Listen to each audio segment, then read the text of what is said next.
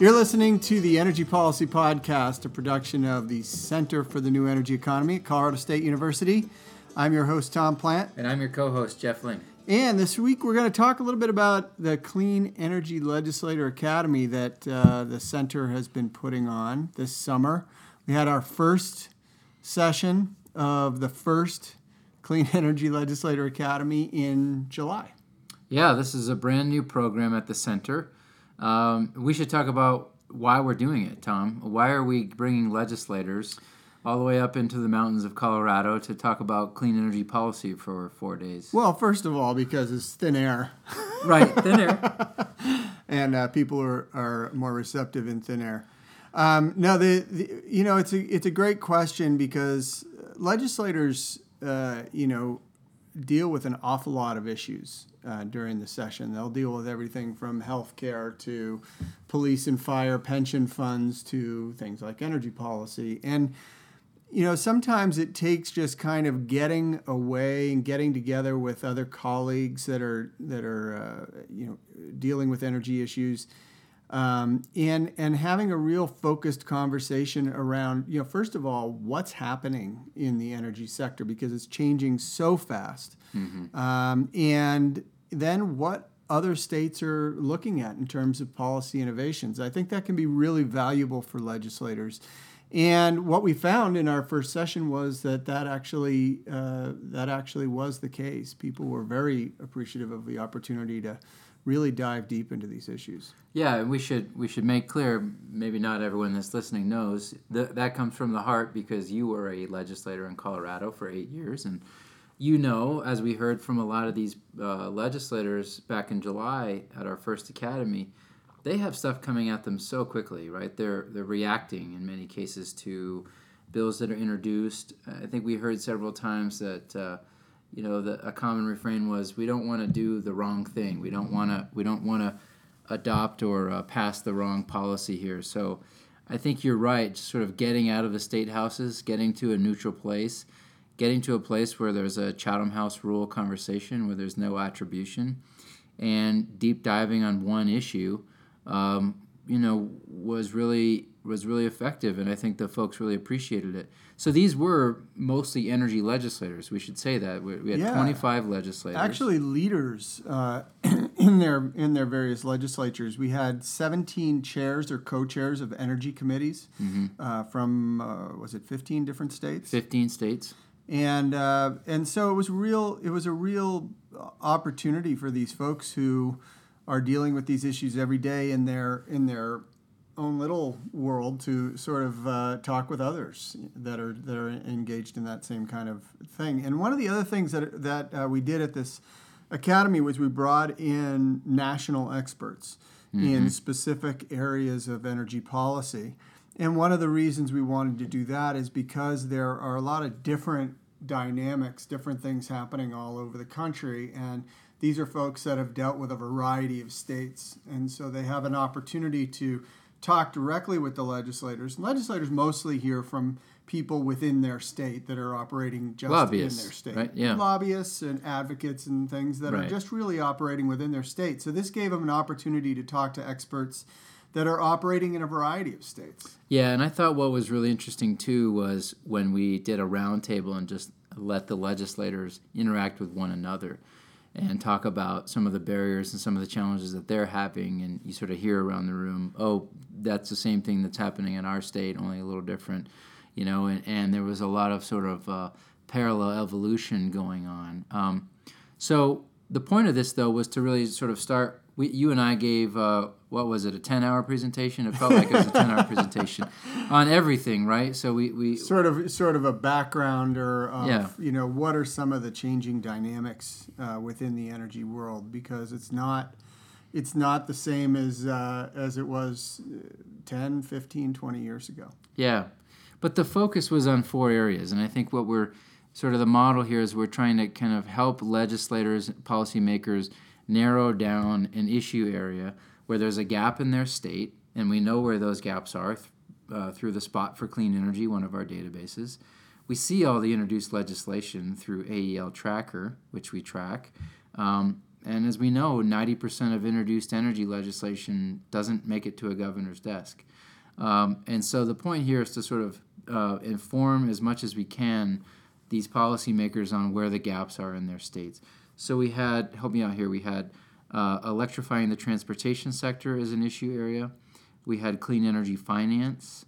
Energy storage and grid modernization. Right.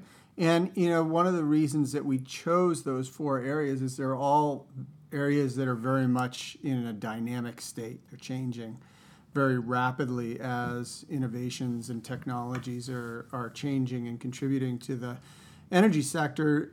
These are areas that are really ripe issues for policymakers to be looking at, various different policies that can accelerate that transition or facilitate that transition to a more modern, cleaner grid.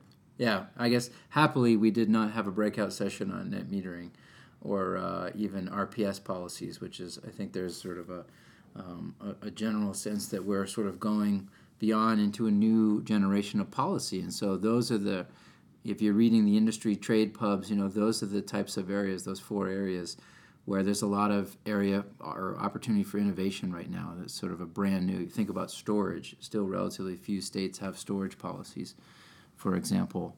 And so without boring our audience about talking about a meeting, and that's not what we're trying to do here, but just to sort of convey that we've done this and why we've done it and what we're helping states do. We're now planning for, this podcast is recorded in the middle of August, we're now planning for a follow-up meeting in September with staff, right? We're going to bring the staff of those legislators back to Breckenridge.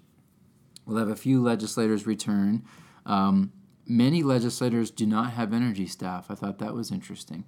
But they nearly all, as I can tell, have committee staff. So we'll be bringing back committee staff. This is going to be bipartisan, as it was in July, right? We had 7 Republicans and 18 Democrats, wherever, angling for a better balance and using all of our resources to bring, a bipartisan group together.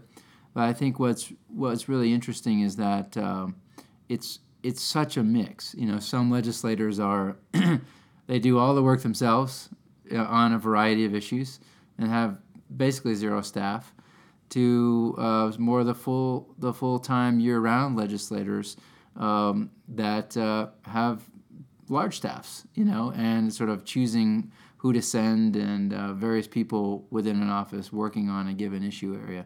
And so, but that's the construct, that's the backdrop against which all this legislative clean energy policy, is introduced and moves. And so we have to sort of think about what resources these states have at their disposal and where they might need support. Yeah, and one of the things that I was really encouraged by was the way in which all of the participants, regardless of party, really engaged. It was very much a nonpartisan discussion. And as you might imagine, a lot of these issues are really, they don't line up with, some sort of preconceived notion of where a party might be. I mean, this is all about really technological innovation, management of a large, complex system, and how some of those, the concerns that, frankly, everybody has, whether it's data privacy or efficiency and helping technologies to work more effectively, and serving people getting service more effectively and reliably. So these are all things that I think everybody's concerned about. And we did have, in addition to the experts that came and participated on policy, we had some really great speakers. We had evening salons. One focused on security, on national security and energy, which is a really interesting topic. And another one was on utility business models. We had Anne Pramaggiore from ComEd,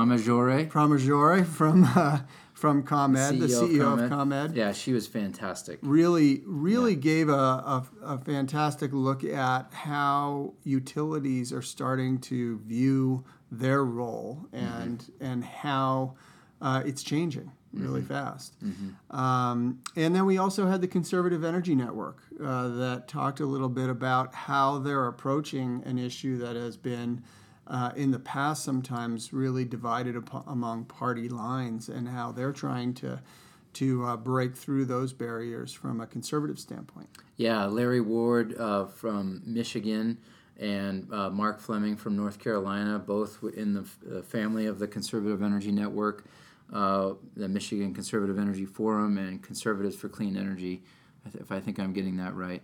They were fantastic in talking about sort of the words we use and why the words that we use are so important, that we should talk about innovation, that we should talk about infrastructure, and that, you know, clean energy is cost effective, and so we need to reach people where they are, and that sort of that lens for these issues is really powerful. And so moving forward, we're going to bring the staff back together in September. We're going to deep dive into one of those issue areas. So we're sort of funneling things down here. Each of the staff or legislators are going to look at one of those areas, although we're going to represent all of them there. Right. And the hope is that they'll be able to really go from 4 different areas that they're looking at in the first session down to one area, down to really what is the most effective policy that might be able to be implemented within that area for their state. It's really driven by the legislator, by the challenges that they're facing in their state, and trying to help them come up with innovative policy solutions. Yeah, and I think to really help them sort of send them home with, as you say, a bulleted list of key components within a given area, say energy storage. What are the top 5 things, you know, that any state needs to promote an energy storage standard? What do we have? What don't we have? Who are the experts? What are the reports? You know, really kind of a compendium of information on that specific policy area, because I think it's easy to fall into this sort of trap of general information and education about a very broad topic, and then it's really hard to sort of act on that or convert on that information. And so the September session of the Academy will be our final session for 2017. And, you know, one of the things for folks listening to this to think about are who in their state might be good candidates to attend in the 2018 session, because we are already starting to recruit legislators to participate in the 2018 session, which we think is going to be equally interesting and dynamic and productive. So if you want to find out a little bit more about the Academy, you can go to our website, cnee.colostate.edu. And on there is a link to all of our various different tools, the legislative ebook, AEL Tracker Spot, things like that. But also this podcast, but there's also a link to the Legislator Academy. You can also not only find out about all the faculty and the people who participated, the states that they're from, but you can also see the presentations. Yeah. And we also have state policy briefs we developed for each state that's participating in the Academy. Really is a discussion kind of where they are and what are some of the policy opportunities that within each of these areas that might be appropriate for that state. So you've been listening to the Energy Policy Podcast, a production of the Center for the New Energy Economy at Colorado State University. I'm your host, Tom Plant. And I'm your co-host, Jeff Ling. Tune in to our next podcast when we do Solar Decathlon. Solar Decathlon. It's coming. It's coming to Colorado. Hallelujah. We'll be talking about the Solar Decathlon in the next podcast. Thanks a lot for listening.